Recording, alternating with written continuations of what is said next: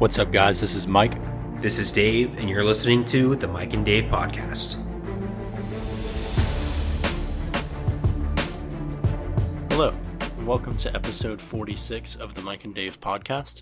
This is Mike, and today we are going to be talking about football playoffs. First of all, we have the college football playoffs to talk a little bit about. You know, obviously, Georgia has won, but we'll get into that. Then we have the NFL playoffs coming up. One of the well-timed, sports events, or, an instance of good timing for the sports world. College football ends. NFL immediately swings into the playoffs. So we'll bridge that gap on this episode. But before any of that, I'm going to kick it to Dave for Off the Top. For sure. And fun fact about this episode, everything but the fun fact will be football related. So buckle your seatbelts, especially for Off the Top, because I'm going to go ahead and get this out of the way, because we knew that this was going to be talked about at some point during this episode. And I'm going to go ahead and do an Off the Top about it. So Mike, obviously, unfortunately, Michigan did not prevail in their college football playoff semifinal versus TCU. And since Jim Harbaugh, there have been a lot of rumors that it would potentially go to the Broncos or the Colts and, move back into the NFL. So my question for you is, should Jim Harbaugh stay at Michigan? Yes. And I think there are, a couple reasons, and none of these reasons are going to be, because I want him to. Though I do. Let's be clear. Even like before this podcast, I've never wavered about Jim Harbaugh being the coach. Even though we had dark times, I've long said, even when we weren't beating Ohio State, I've said, we're struggling, but I still believe he gives us a better chance than other coaches would. I think it would be a tough look for Jim Harbaugh to come out with a really bad showing. And I'm assuming we're going to talk more about Michigan later, so I'll focus on, right? You want me to focus on TCU, Michigan later on? Yeah, this is just to talk about the Jim Harbaugh rumor specifically. We can go a little more into Michigan, and you can have your say about what happened later. But yeah. Okay, well then this one's just going to I guess this is a sort of preview into that, but the coaching was not good against TCU, especially in the first half. And I think it would look really bad for Harbaugh to leave on that note. Not because they lost, but because, so much of what went wrong early on was coaching. Not just him, but I think that would be a tough sell. If they just happen to lose, whatever. Another thing, the team, this is hard to say after that loss, but the team has been ascending, we're still building Michigan back up. As it relates to Ohio State, he's finally crossed that off his list. He can beat Ohio State. He's done it 2 years in a row now. And, Ohio State fans were really annoyed about losing to us again this year. So much so that they're talking about firing Ryan Day. And Joel Klatt was talking about this on his show, but he basically said, it's not that Ohio State has stepped down, it's that Michigan has joined them on that upper tier of college football again. And I think it would be great for Harbaugh to stay, now that he has reached that level. I think he is among the top, he is in the elite company, or in the elite tier of college football coaches, right? There's Harbaugh and Saban at the very top, there's Kirby Smart and Nick Saban at the very top of the list. And they're probably the S tier. Harbaugh is in the A tier right below them. Meanwhile, if he goes to the NFL, he's not going to be that high. He'll be a great coach. I mean, don't get me wrong. He will be a good coach anywhere. But I think that it would be hard for him to like he'd be taking a step down in terms of where he is relative to the rest of the competition. And finally, like a lot of good players are still going to be there at Michigan next year. I'm looking at like, JJ McCarthy will be there as a second-year starter now. Blake Corum is coming back. Hey, that's good. Donovan Edwards will be there. You already know our offensive line is going to be nice again. Will Johnson is stepping up as a freshman. Colson Loveland, like we're going to have like big players. There's nothing to suggest that Michigan can't get back to the playoffs next year. This game against TCU was rough, but I think Harbaugh can still find success at Michigan. I still think we can do it. I don't know that him going to the Broncos makes, I don't know that that's what puts them into championship mode. Yeah, well, anything would be better than what Nathaniel Hackett did. But, yeah, so basically what you're saying is both as a fan of Michigan and just what you think would be best for his career, you think staying at Michigan would be the right decision. Yes, that's where I'm at with it. Okay, cool. Just wanted to pick your brain, especially as, we're seeing more NFL head coaching vacancies, and with Michigan's season over, with the college football season over, with those rumors, I was curious to see your take. So that's it for Off the Top. When we come back, we're going to keep the college football talk going and break down the national championship game. Welcome back. And boy, I've got to say, and I think the majority of people out there would agree with me, that was embarrassing. That national championship game, I mean, pretty much as soon as it was 17-7, it just kind of felt like inevitable. Like TCU was not going to stop Georgia, and the amount of pressure that Georgia was able to impose on Max Duggan, they just looked awful. They looked like deer in the headlights. They were not ready for prime time. They were not ready for the moment. The plays that they were calling on offense, run plays, play action, screens, like if you know anything about Georgia's defense, those are the types of plays that you do not want to call against them. I don't know if TCU just like overthought it or what, but really the only play they had was that busted coverage down the field, and they were able to score after that. But I mean, what an embarrassing performance by TCU, and honestly, like what a dominant performance by Georgia. Like it was a perfect storm of a team that was not ready and a team that was beyond ready. And it showed, and I've got to say, I mean, congratulations to Georgia, of course, but like, man, it was just sad to watch, honestly. Well, that game was a straight up beatdown, 65-7. That's the biggest blowout in a bowl game ever. Let that soak in, that this was a championship game. This is supposed to be the best two teams in college football, and one of them got smacked around harder than like any team ever has in a bowl game, ever. And like, think about how many bowl games there are nowadays. Like, you have like 500 teams playing in bowl games now, and it's like, oh, yeah, even there's not even one random slip-up game that's been bigger than this. This is the national freaking championship, and TCU got humiliated. They got stomped on. Stetson Bennett is that guy. The play that sticks out to me that I wanted to talk about was right before halftime when TCU went for it on 3rd and long from like within their own 20 or whatever it was. Oh, Sonny Dykes, I want to stay aggressive. We have to like send a message. Interception. Georgia scores again.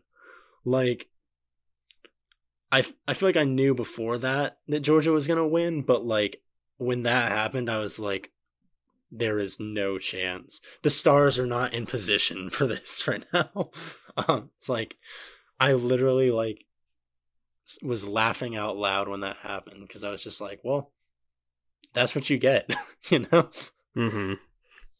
For sure. Yeah, it is. Well, first of all, back to the bowl game thing for a second. The other, like the before Georgia blew out TCU, the previous biggest blowout in a bowl game was 2018 when Army beat Houston 70-14. And that's one of those things where it's just like, oh yeah, two random teams. Like the fact that it's Army was kind of surprising, like that they put up 70 points. But yeah, the fact that it's in the national championship game, I'm still trying to wrap my head around that, to be honest. As far as TCU's performance, yeah, it's just bad. As far as Georgia's performance, I'm going to give myself some credit.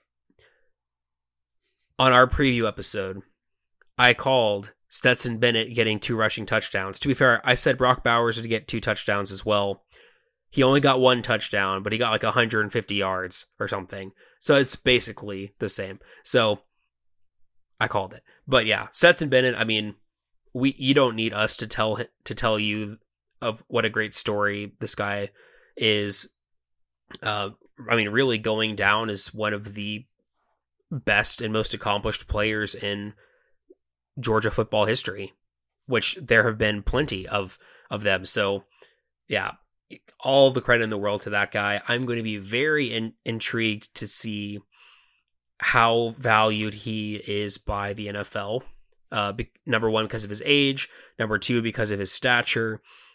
But you can't deny the results and the obvious like leadership qualities that he has, and the skill and the talent that he's shown. I mean, I wouldn't mind Stetson Bennett as my backup quarterback. Like, I'll put that out there right now. So, yeah, I mean, Georgia, once again, like we were talking about in the preview, like they did not really seem like they were as good of a team this year as they were last year, but they were certainly good enough, and they certainly showed up in that national championship game. I mean, realistically, it was almost like the game should have been reversed, and the game versus TCU was the semifinal, and the one versus Ohio State was the championship game based on how closely they were played, or not closely they were played. So, yeah, I mean, again, just kind of shocked that it got to that point. And remember when we were talking about running up the score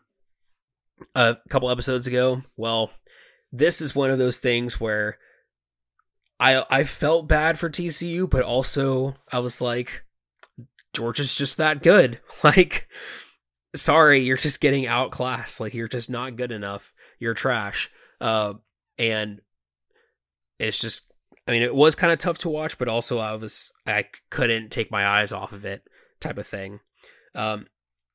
So this does have me wondering, when can we call Georgia a dynasty? Obviously, they've won back-to-back championships.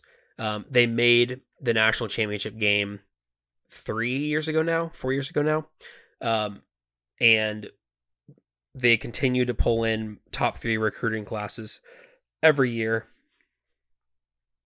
I don't know. Can we call them a dynasty, or do we need one more year of them making the playoff and being, talked about as potentially the best team in the country? Or like, how long does a team have to be in that conversation with how many championships before they can officially be called a dynasty? Would you call Clemson a dynasty? Like, do you think Clemson was a dynasty at any point in the last 15 years? Maybe. I mean, it is kind of funny how quickly these things come and go, though, because now Clemson's kind of like an afterthought. I mean, they're kind of in that second tier, but for a long time they were it was them and Alabama as the top two. I probably wouldn't say though that they were a dynasty, because it was Clemson and Alabama, with Alabama coming out on top more than Clemson did. I think when you're a dynasty, you're not you're not potentially second best. And for maybe not now, but for a good like decade plus, Alabama was that team. So I think you have to call them a dynasty, but I wouldn't call Clemson one. But I guess that's what's interesting is like, how long does Georgia need to keep up this level of play, even if they don't keep winning every year? I mean, obviously, if they three-peat next year, then like 100%. But it will be interesting to see now that they don't have some of these players that have been around for both championship runs that are either graduating or going to the NFL draft. So here's my answer as far as if UGA is a dynasty. And then, it's harder to make a dynasty in college football or college sports just because there's quicker turnover. In pro sports, you have signed guys for 7, 10, 15 years. Like the Spurs had a dynasty with Tim Duncan for like 2 decades. In college football, to me, it's like, I think you make a dynasty by surviving that like turnover, and like you have different classes of players but stay competitive. Stetson Bennett's about to leave. How does Georgia handle replacing the starting quarterback that built them up like this? That won back-to-back championships for them. I think next year, I don't think they have to win a championship next year to be a dynasty. In my mind, if they make the playoffs next year, that's probably enough for me to go there. Like, they brought in someone new that hasn't really seen playing time and they didn't miss a beat. Because at that point, you really get to say, like, and I'm not saying anything bad about Kirby Smart, but at that point, it becomes even more definitive. Even without this guy, the coach didn't take a step back. He kept, well, I guess technically not winning the championship's a step back, but that's harsh. If a new quarterback steps in under the coaching of Kirby Smart and they still like win or lose one game all season or something, like, yeah, that seems pretty dynastic to me. For sure. So obviously major congratulations are in order to UGA, to Kirby Smart for really building up this program and being the difference maker, from taking Georgia from what they were, aka a good but not great program, to arguably the best one in college football right now. Actually, I don't even think it's arguably. I think they are the best program in college football right now, and it's up to anybody else to prove that they aren't after this back-to-back run. So, yeah, obviously, great job, Georgia. It's been very impressive to watch, and I know probably a lot of people listening to this, and I know a lot of people that we know are Georgia fans or Georgia grads or both, and happy for them. But hey, Florida State looks pretty good towards the end of the season. Maybe it's time. Maybe we're back. You never know. Hey, I saw a couple of way too early rankings for next year. One of them was from ESPN, the other one was from Bleacher Report. Both of them had FSU in the top 10. So that's all I'm saying. It could be our time once again. I mean, it's probably not, let's be honest. But, you never know. Dave just out here putting good vibes into the Seminole universe. Hey, it's been 10 years. Yeah, this year will mark 10 years ago. So, hey, let's just make it like once every decade. National championship. Meanwhile, from Michigan, it's been 26 years. But who's counting? Me. That's who. Speaking of Michigan, is there anything you'd like to say? No, but I will anyway. You don't have to talk about it if you don't want to. I feel like I do. Okay. You already know if we don't talk about Michigan, it's just going to be like, we're going to hear it on social. Like, oh, why didn't you talk about Michigan? You're scared to talk about it? You certainly talked a lot in the preview episode about Michigan. Yeah. Oh, you were so confident. Okay. let's get it started. So where to begin? First of all, I was rooting for UGA in the championship game. The reason for that was if TCU had won, I would have been like, oh, Michigan should have beat TCU. And if TCU beat Georgia, then we probably could have beaten Georgia. And it would have made me even more mad about not beating TCU. So I was rooting for UGA.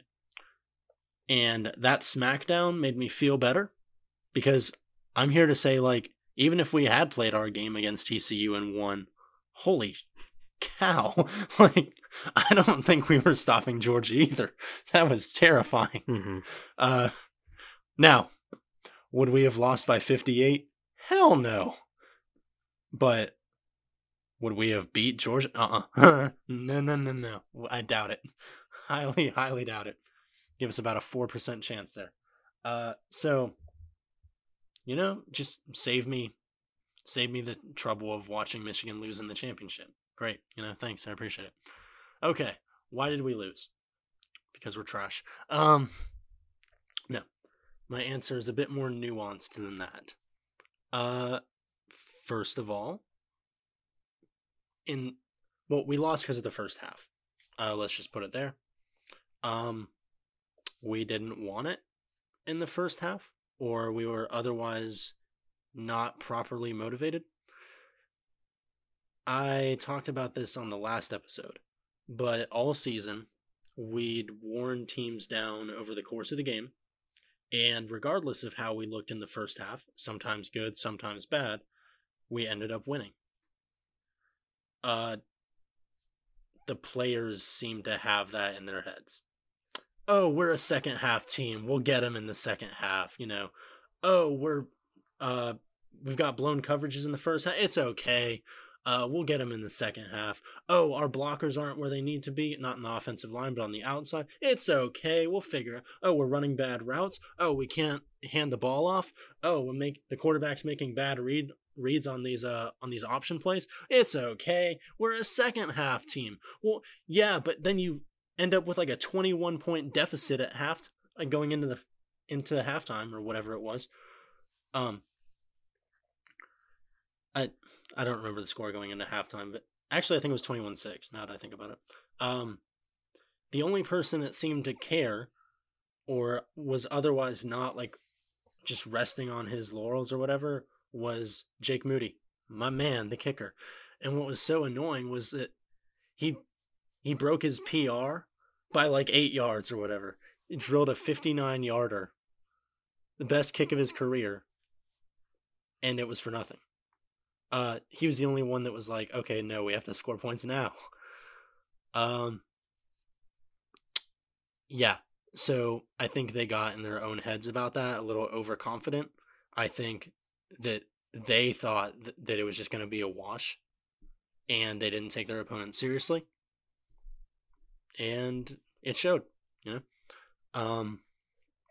Play calling. So what I just said, first of all, that is coaching, but I blame the players more for what I just said than I do the coaches. The next thing I'm getting at is the coaches. This is all the way down. This is from head coach all the way down. Play calling, horrible. Defense looked unfamiliar with TCU's playbook in the first half. Offense did not look ready to go. And I'm going to point to the Philly special in the first quarter. Why? I've watched all but one Michigan game this season. I don't think I've seen that play this year. Why are we breaking it out there? Do what got you there. Everyone in the country knows this is a run-first, run-heavy team. That is what got us to this point.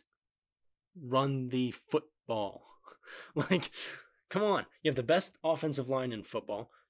You have one of the best running backs, even without Blake Corum there. It's what your team knows. Do it. Another thing I want to talk about. Blake Corum's injury. Obviously, I'm not mad at him. Crap happens, and I hate it for him. Uh, we were, in addition to Donovan Edwards, we were running Cologne Mullings, who spent most of the season playing linebacker and has taken like 8 snaps on the season. And he, fumbles the handoff at the 1. So we don't get to capitalize on a big turnover. That becomes a turning point in the game. Do you think that if we have Blake Corum available, we don't just say, you know what, we're handing it to Blake Corum 4 times in a row. If you stop us, great. You're not going to.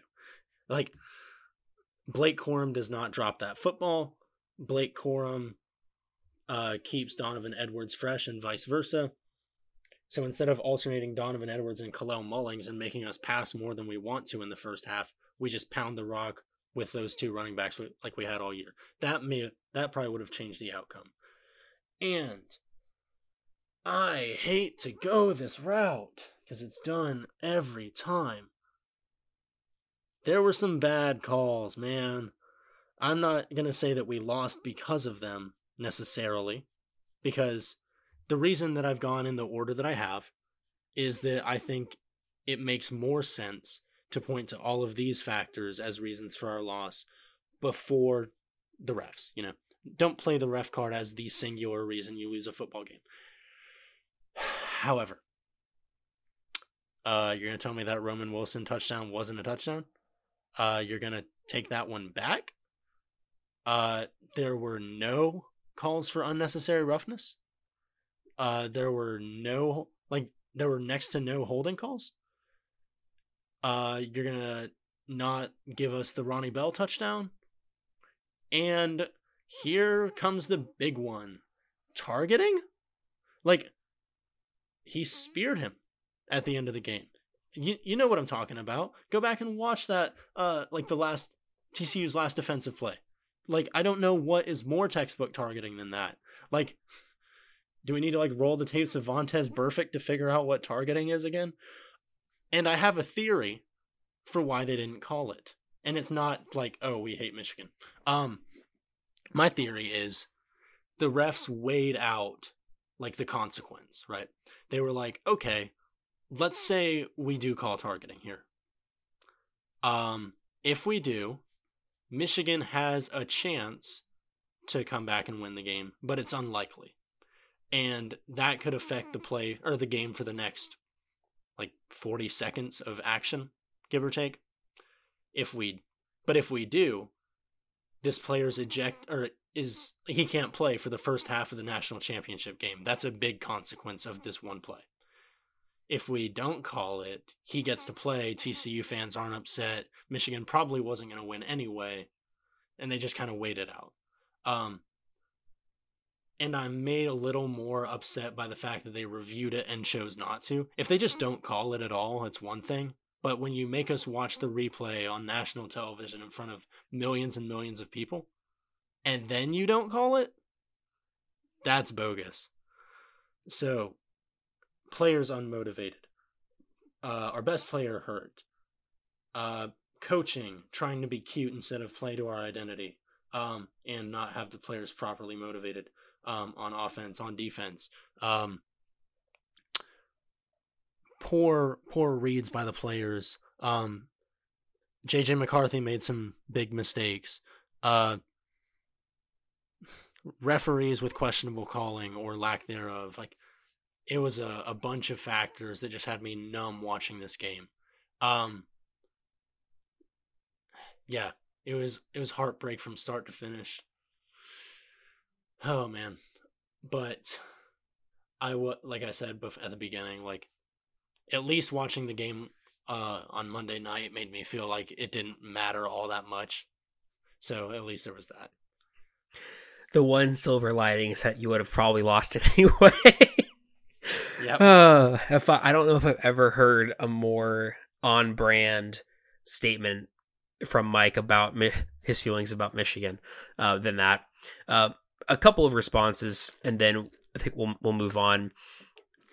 I can't understand why they decided to give it to a semi-converted linebacker on the 1 yard line in that situation. If you want to be cute and mess around with that when you're blowing some team out, some non-conference opponent, in like week 4 or something, then by all means do that.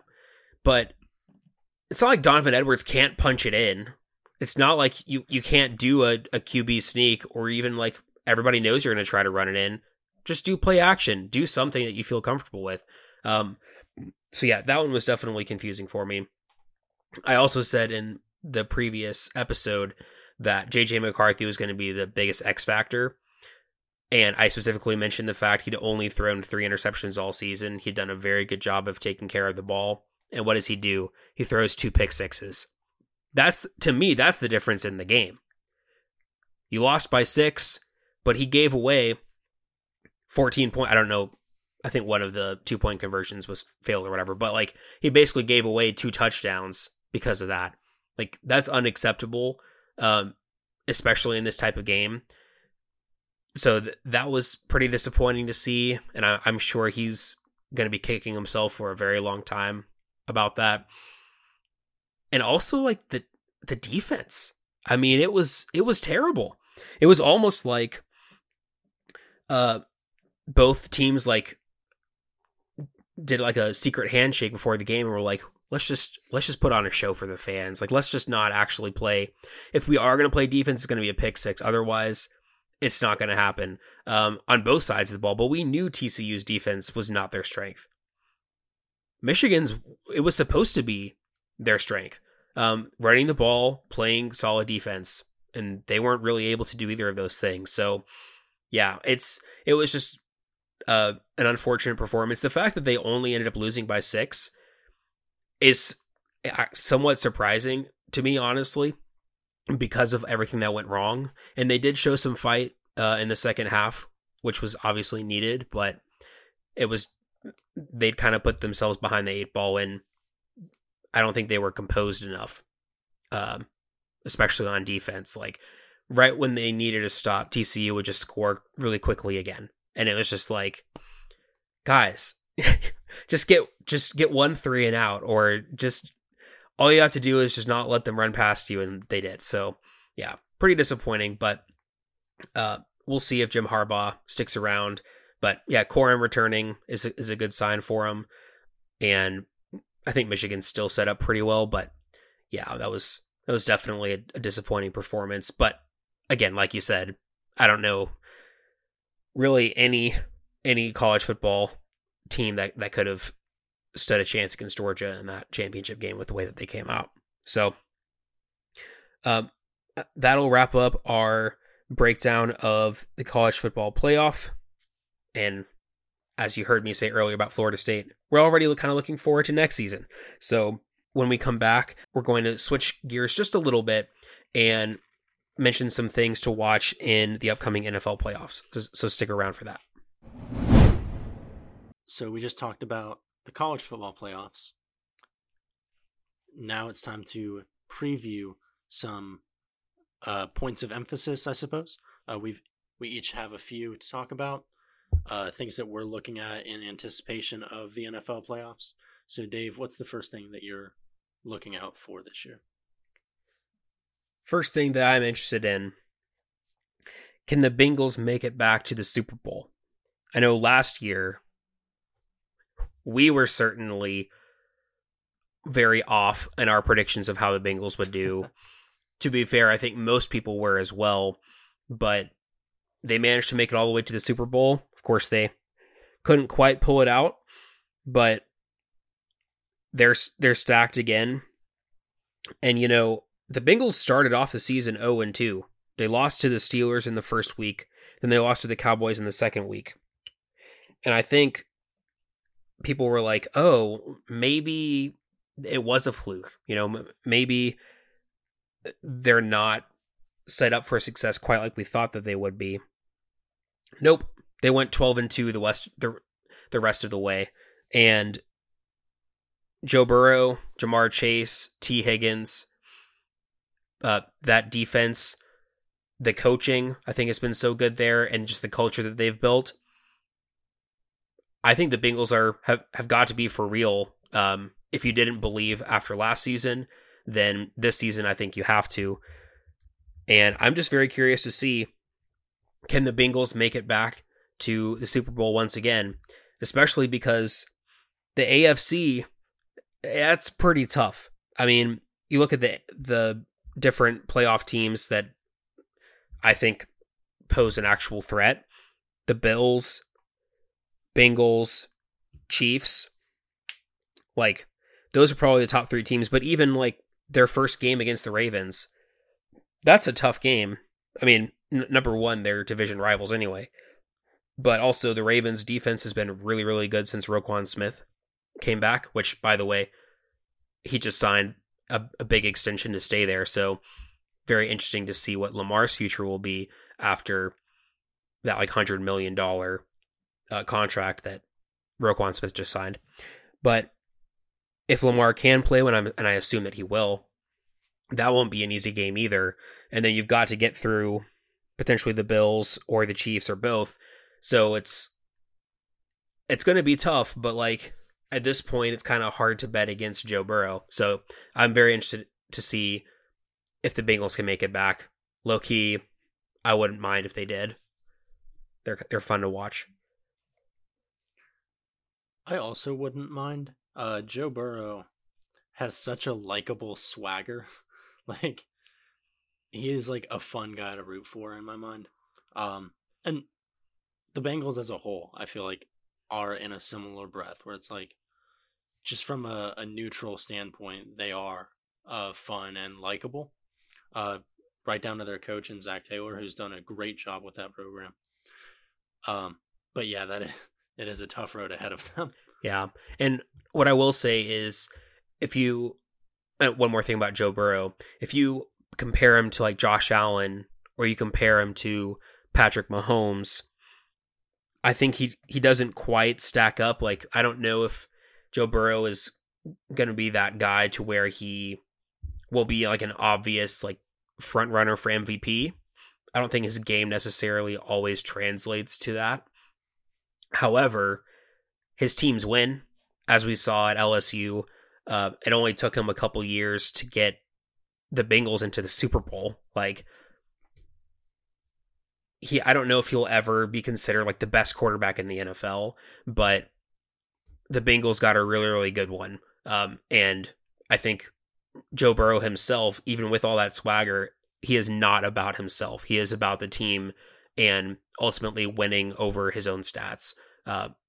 So yeah, it especially when a guy's like that, it does make them easier to root for.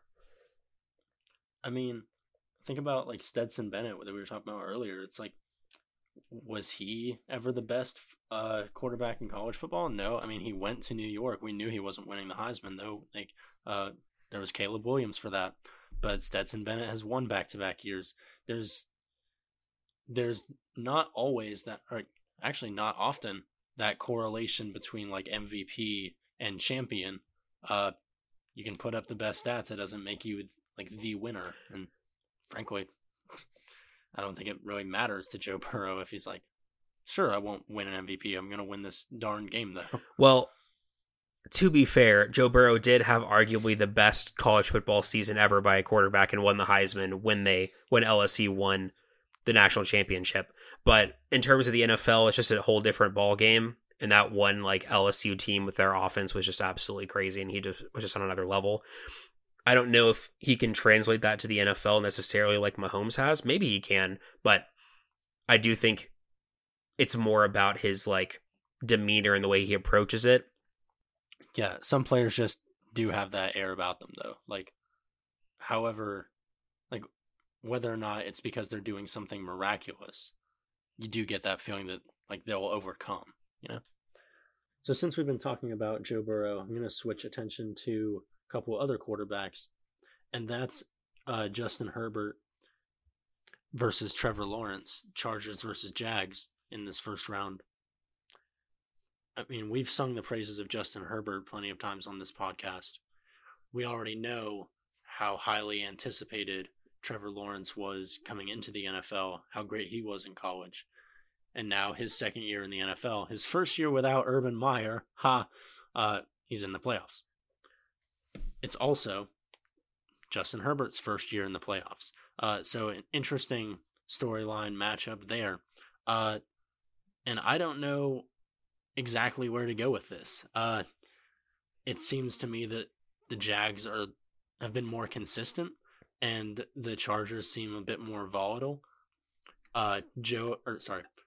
Justin Herbert to me has like the higher upside of this matchup, like at least right now. If I were a betting man, I'd pick the Chargers, but I'm just looking forward to this battle. They both want to make a splash in their first playoff game. Also, like we were talking about this the other day.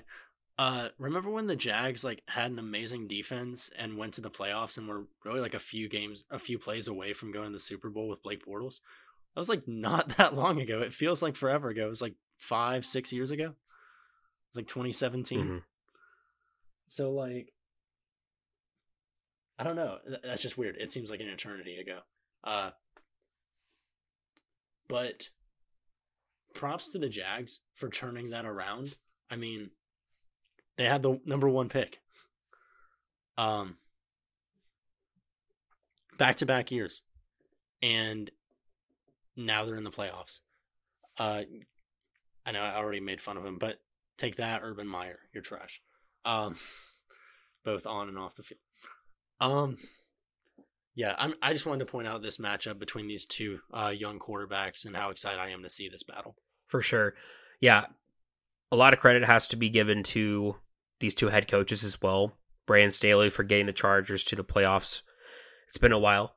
And I mean, talk about a great hire for the Jags. I mean, Doug Peterson showed everybody what he could do with the Eagles, turned that team around, ended up winning a Super Bowl, and wasn't coaching for a couple years, I think.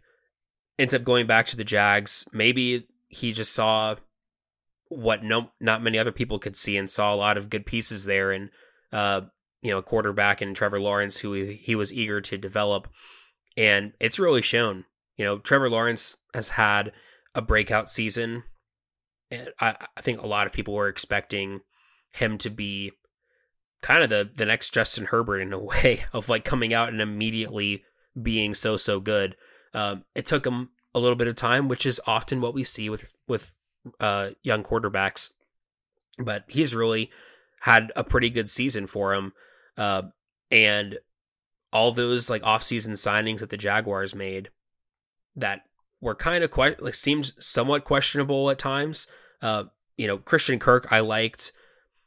Zay Jones I thought was a decent receiver. Evan Ingram I was not sure about because he had not really done anything for his career up until this season, but I'll give them credit. They knew what they wanted.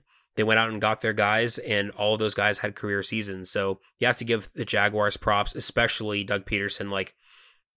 I think there are going to be some other head coaches that'll probably get it in ahead of him for Coach of the Year, but I've got to be honest, going from the number 1 pick to making the playoffs and the impact that he's made, especially after the Urban Meyer fiasco, he's definitely in my top 3 for Coach of the Year this year. So, yeah, definitely an intriguing quarterback matchup for sure. Now, I want to switch gears over to the NFC now and talk about the 49ers. So, this is a team that in the first few weeks of the season lost to the Bears, the Broncos, and the Falcons.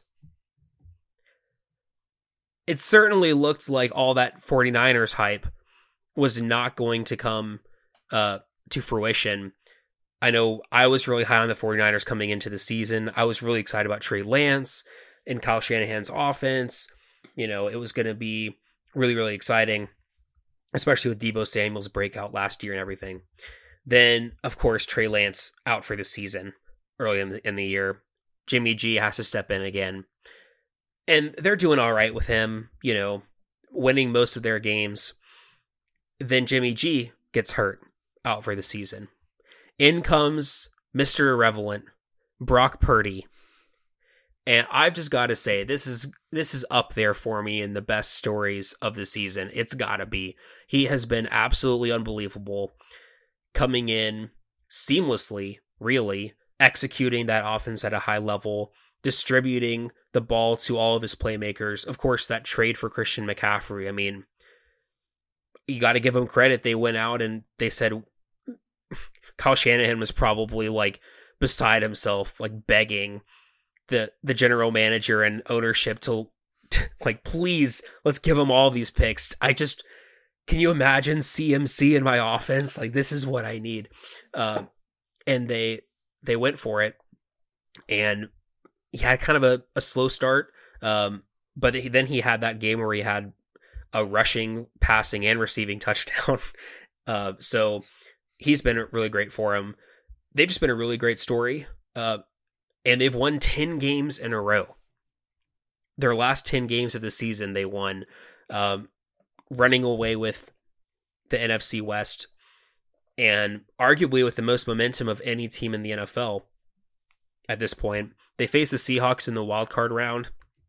Based upon what we've seen so far, especially towards the end of the season, that should be a pretty easy win for them, I have to say. They beat the Seahawks in both matchups this season already. So, unfortunately for Geno Smith, who, like, in his own right has been one of the biggest stories of the year as well, Brock Purdy versus Geno Smith, not many people would have expected that to be a playoff matchup when the season started. But yeah, the Niners, they've made it to one Super Bowl in recent years, could not get it done there. Will they be able to make it again? It's looking like it could very potentially happen. And Shanahan will potentially have his opportunity to finally win the Super Bowl after going 0-2 so far in his career. Thanks a lot. Freaking. Yeah. We really appreciate your brilliant offensive mind there. Except for the second half of the Super Bowl, but whatever. Yeah. Hence, yeah. That statement I just made was honest for most of the season. The second half of the Super Bowl, sarcasm at its heaviest. Mm-hmm. 49ers, I would bet on against the Seahawks. I would not necessarily bet on them to win the Super Bowl. But yeah, that Brock Purdy, Geno Smith matchup is, yeah, love the storyline. Also, shout out Geno Smith. His first season, like, getting that start in Seattle breaks Russell Wilson's passing yards record for the Seahawks. Honestly, it's just too funny. It really is. It's like, oh, that is just too funny. I mean, I've been a fan of Russell Wilson for a long time, but yeah, things like that happen, and you're just like, man, that is so ironic, especially as like a neutral. It's just like, wow, what a masterstroke by the Seahawks. I mean, let's be clear. They got lucky. They did not expect Geno Smith to be this good and lead the NFL in completion percentage and be a Pro Bowler. All right, but here we are. I want to talk about the Dolphins. So Dolphins go back-to-back seasons, 9-8. The big difference being that last year they started off 1-7 and then went on a slew of wins to get up to 9-8. This year they start off really strong, and then they go into a big slump to end the year and fall to 9-8. So two different paths to get to the same destination there. And I'm interested in how that's going to translate into this playoff matchup against the Bills, who, thank God Damar Hamlin is all right. Shout out to the Bills medical staff there, who deserve all the credit in the world. Because that was a terrifying scene, very like numbing. I mean, there are a lot of words I could use right now, but I think that's going to be the one that I'm choosing, just because it's like, it was very like, oh wow, we watch football all the time, but this is like super real, almost like surreal, in the sense that it's like everything stopped all of a sudden, like, the game didn't matter. We find out later on in the week that the game's canceled. did it really, like, it just seemed very trivial at that point, because there's like human life on the line. Thankfully, DeMar Hamlin is doing a lot better. He's been released from the hospital to go home. The Bills and NFL are in agreement that they will pay out the rest of his contract. To go back into like the actual like on-field discussion, you know that the Bills are going to want to win this for him, want to represent him as their brother out there on the field. With the Dolphins' decline to end the regular season, plus that emotional factor for the Bills, plus the Bills just being fantastic, I would not bet on the Dolphins right now. But they do have weapons, you know. Tua's good. Tyreek Hill, we already know about him. Plus Jalen Waddle, that is a fantastic duo of speedy receivers. So I'm not saying Dolphins are trash or whatever, but yeah, that is one way to like stumble into the playoffs, and I think they will be summarily dismissed by the Bills there. Well, I mean, I agree. To be fair, Tua has tested positive for his second concussion of the year. It's probably not going to play. And also, in the games that Tua did play, the Dolphins were like 8-4 or something. In the games that he didn't play, they only won one game. So it really has been tied to the health of Tua. I mean, it's not surprising when you go from your starting quarterback to your backup quarterback. Not every team can be the Seahawks or the 49ers. But, yeah, I mean, credit to Tyreek Hill and Jalen Waddle, especially Tyreek Hill. A lot of people were doubting him and wondering how he was going to do in this scheme with Tua. But he was the second best receiver in football, and only because Justin Jefferson went freaking nuclear this year. So, yeah, Dolphins are not going to beat the Bills. I will say that with pretty much 100% certainty, maybe like 98% certainty. But they do have offensive weapons, and they definitely, like, the 9-8 does feel different. I have to say Mike McDaniel has done, I think, a good job at head coach this year. I've enjoyed watching him. He is also just a character. It's just kind of fun to watch his like mic'd up segments and on the sideline and stuff. But yeah, especially the Dolphins defense has not been very good. So there's no chance that they beat the Bills, in my opinion. Now, last but not least, my third thing, the Vikings. So if you've been paying attention to the NFL this year, you know that the Vikings have won the NFC North. You know that Justin Jefferson has had an amazing season.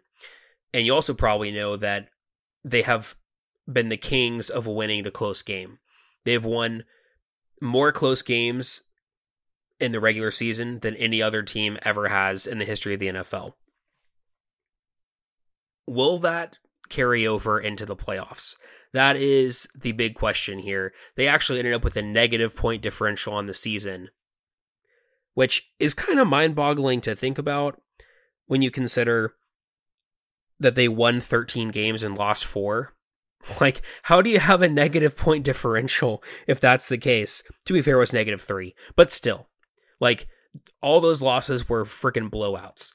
And you just gotta hope that the game, like, obviously, like, we don't see a bunch of big blowouts in playoff games in the NFL like we might do in college football because of the nature of the NFL being professionals and the coaching and everything kind of being a step up.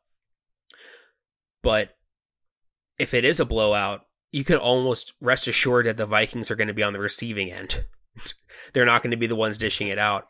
If you're a Vikings fan, like I am, you're almost wishing for a close game because historically this season, the Vikings have been able to come through in the clutch, which, if you've paid attention to the Vikings for the past few seasons, especially under Mike Zimmer, that was not the case.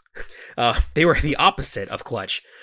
So Kevin McConnell, so much credit goes to him. I think he's also up there in front runner of Coach of the Year, or one of the front runners at least.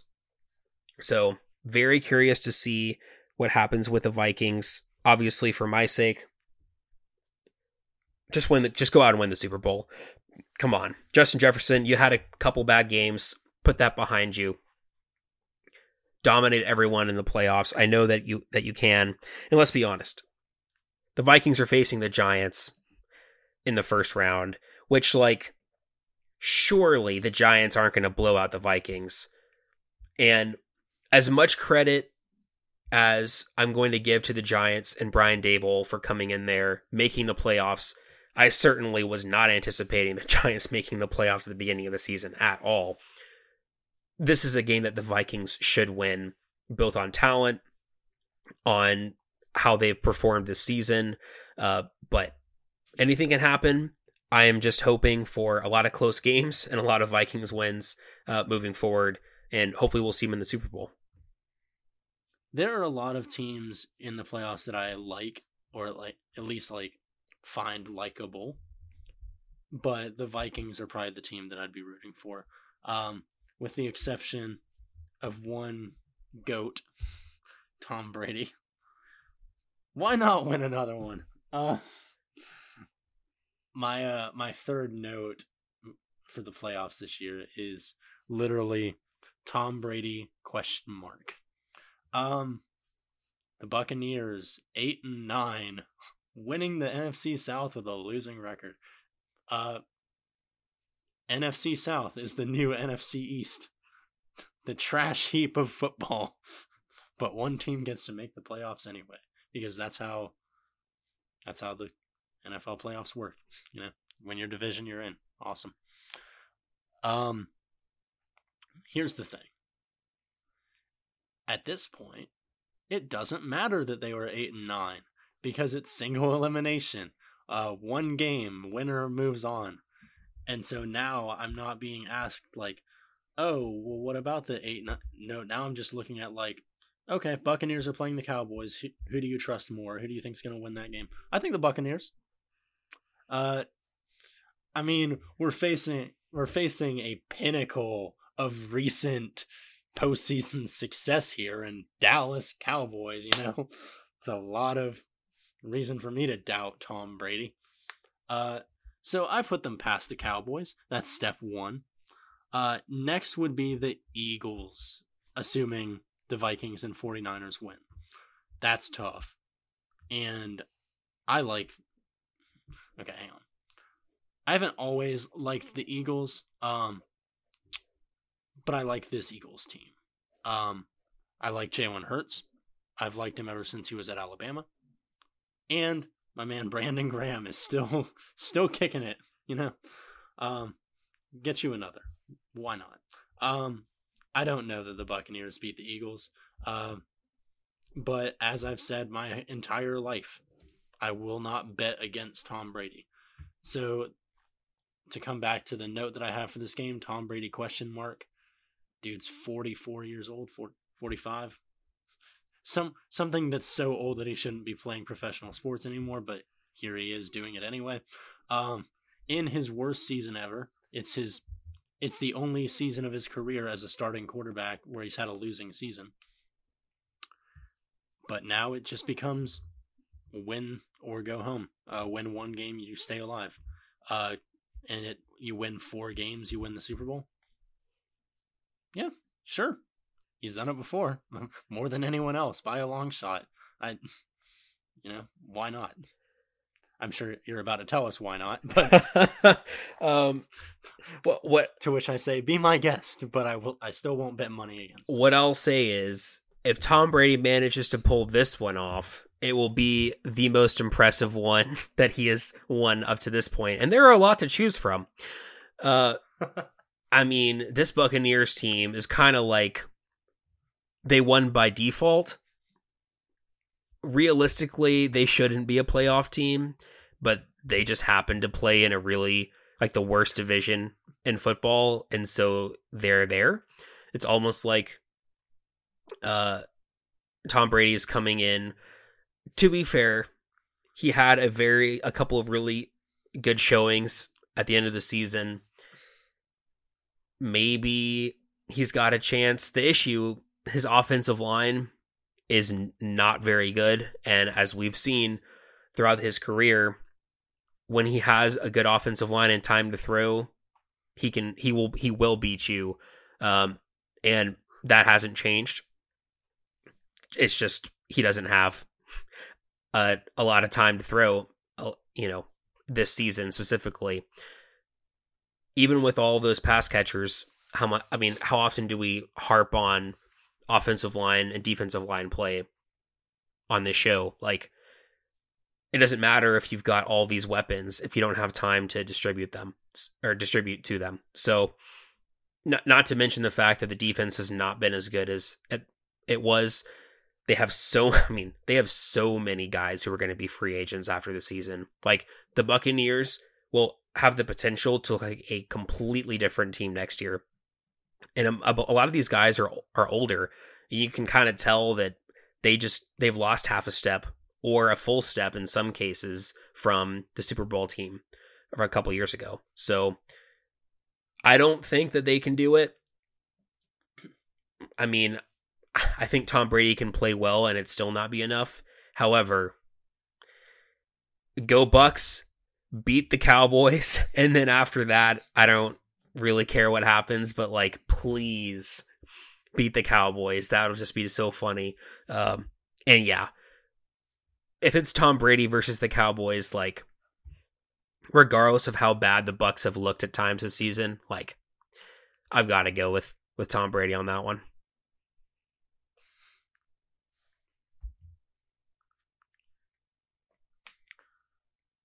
Glad to hear we're in agreement, at least on that one, but it's easy to, we don't like the Cowboys.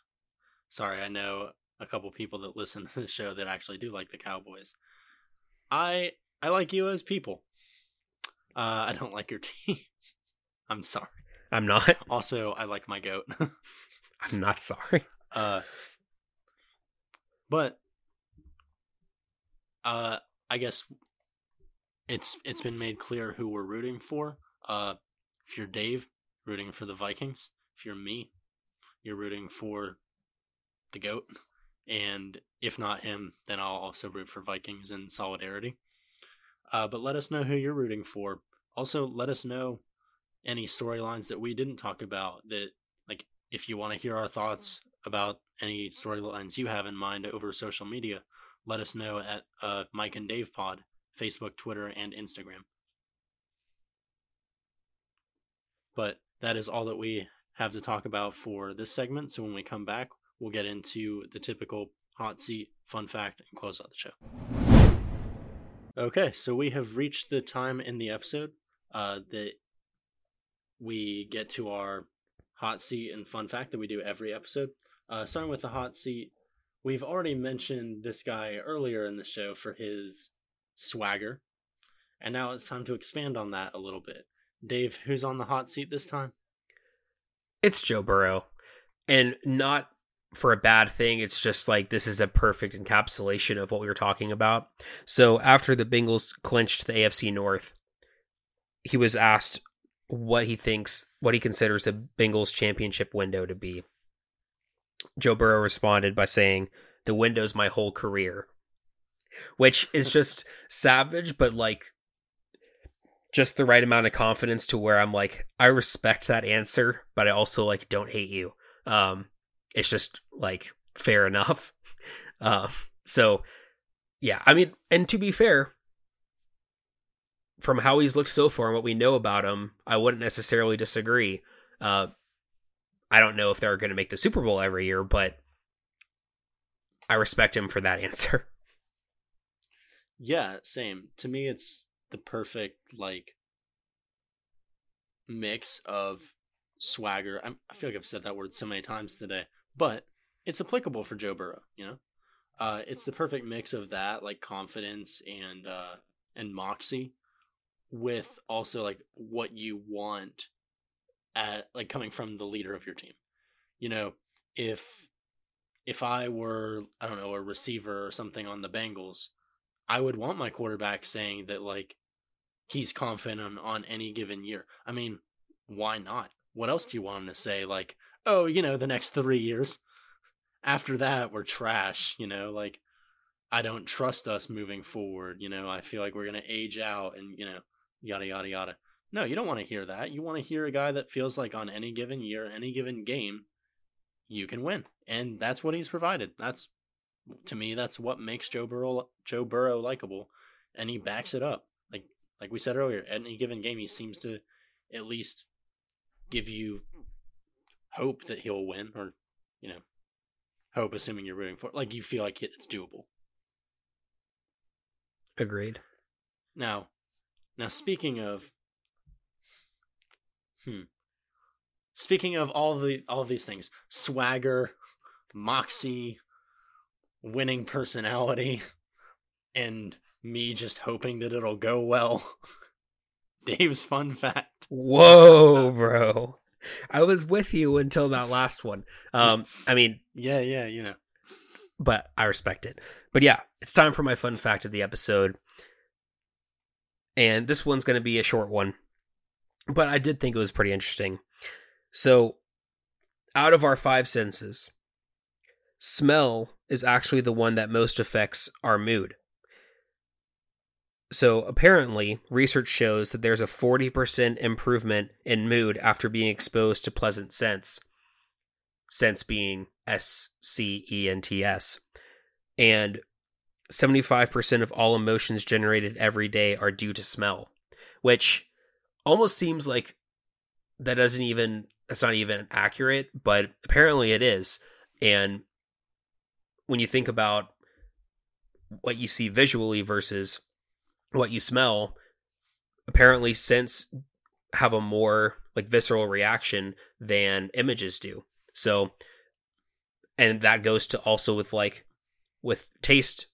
Apparently smell is makes up more of what your brain perceives taste to be than your actual taste buds do. So it's just very interesting that your nose has such an effect on all these different things that you do in your everyday life. So my mind went 2 places when you said that. I'll share both of those. One is, I think, a little more intelligible than the other. Number 1, I have read a study that says your olfactory perceptions can be linked very strongly to subconscious memory, that I found very interesting.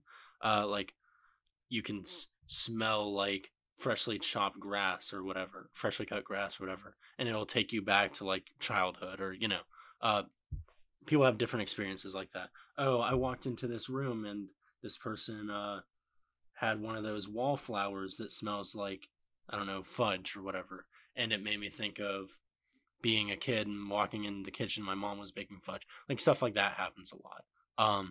Because it unlocks or not unlocks, but triggers a certain part of the brain that isn't triggered as much by other things. So yeah, smell is crazy. The other direction that I went with this was when you said we have more visceral reactions to smell, I was just yeah, if you're on the MARTA or whatever and you see oh, that guy's not good looking, you might not frown or whatever. You're just oh, well, I'll keep that comment to myself. But if he walks past you and he has BO, you're oh my gosh, keep walking. I mean, that is true. I guess it does, if you smell something bad versus you see something that's unattractive, your reaction is stronger when you to the smell. One thing that I thought of when I saw this fun fact was I've never been a big candle burning type of guy, but after reading this, it kind of makes a lot more sense why people are so into burning candles with smells that they enjoy, is that whether they know it or not, they're probably get put in a better mood because of it, and therefore are just happier and whatever, and then associate that with their candles. So maybe I'm going to turn into that. I mean, I'm getting married and my future wife very much enjoys lighting candles. So I'm sure that regardless of whether I liked it or not, that would happen. But I'm more open, definitely more open, and even kind of excited about it than I would have been before. Because I'm this actually improves my mood while I'm chilling at home working, then like by all means, like I'm down for it. I will say, I mean, to that effect, my girlfriend moved in with me a few months ago, and I was in the same boat as you. Like, I owned like a candle at a time, right? Um, and I only ever lit like when I was living alone, I only ever lit the candle like to overpower another scent, uh, you know. But like if I had made bacon or something, I don't love the smell of bacon lingering, so I'd light a candle there or whatever. Wait, My girlfriend wait, loves. wait, wait, wait. You don't enjoy the smell of bacon lingering? I love walking into a kitchen where bacon is being made, Okay. where it's like, oh, that smells so good, let me add it. Okay. But I hate like walking into a kitchen and being like, oh, bacon was made here 6 hours ago. Okay. That's fair. Part of that is like because I know I can't have any, but the other part is like at that point it's still like the grease. You don't want to clean the grease right away. It started to solidify. It's not. Yeah, I got you. It smells dirty. Anyway, my girlfriend loves candles and wallflowers, and I will say like I feel like the mood around here is a lot better. Like just walking around, like, oh, I entered this room and it smells like cherry blossom or whatever the hell. Like, I enjoy it. And there's nothing wrong with that.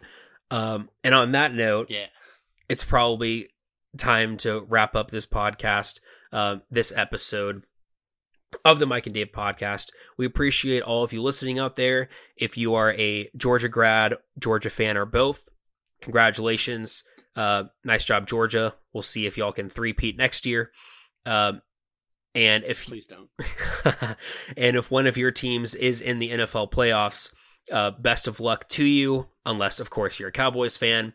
And looking forward to watching all the NFL playoff games. I really enjoy this time of year and getting to see who ends up coming out on top and making the Super Bowl. If you have enjoyed listening to this podcast, then be sure to give us a rating / review on whatever a podcast platform you are listening to us on.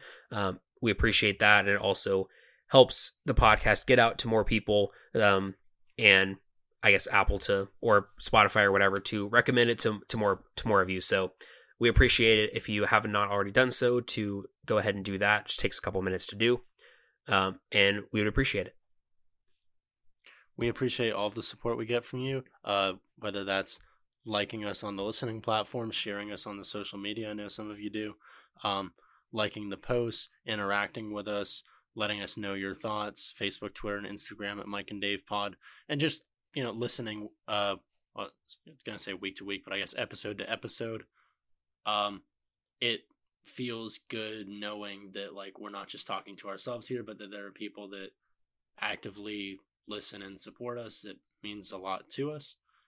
And I think that's why I'm so eager to hear your thoughts, because I want that interaction with the people that make it better to do what we do. Looking ahead, like before too long, we'll have NFL draft material for you. The NBA season is in full swing. We've got all of this to say we've got a bunch of material lined up that's going to be good for you. We are also approaching episode 50, coming up in a few episodes. So good things on the horizon, but all of that's for the future. For now, this has been Mike. This has been Dave, and you've been listening to the Mike and Dave podcast.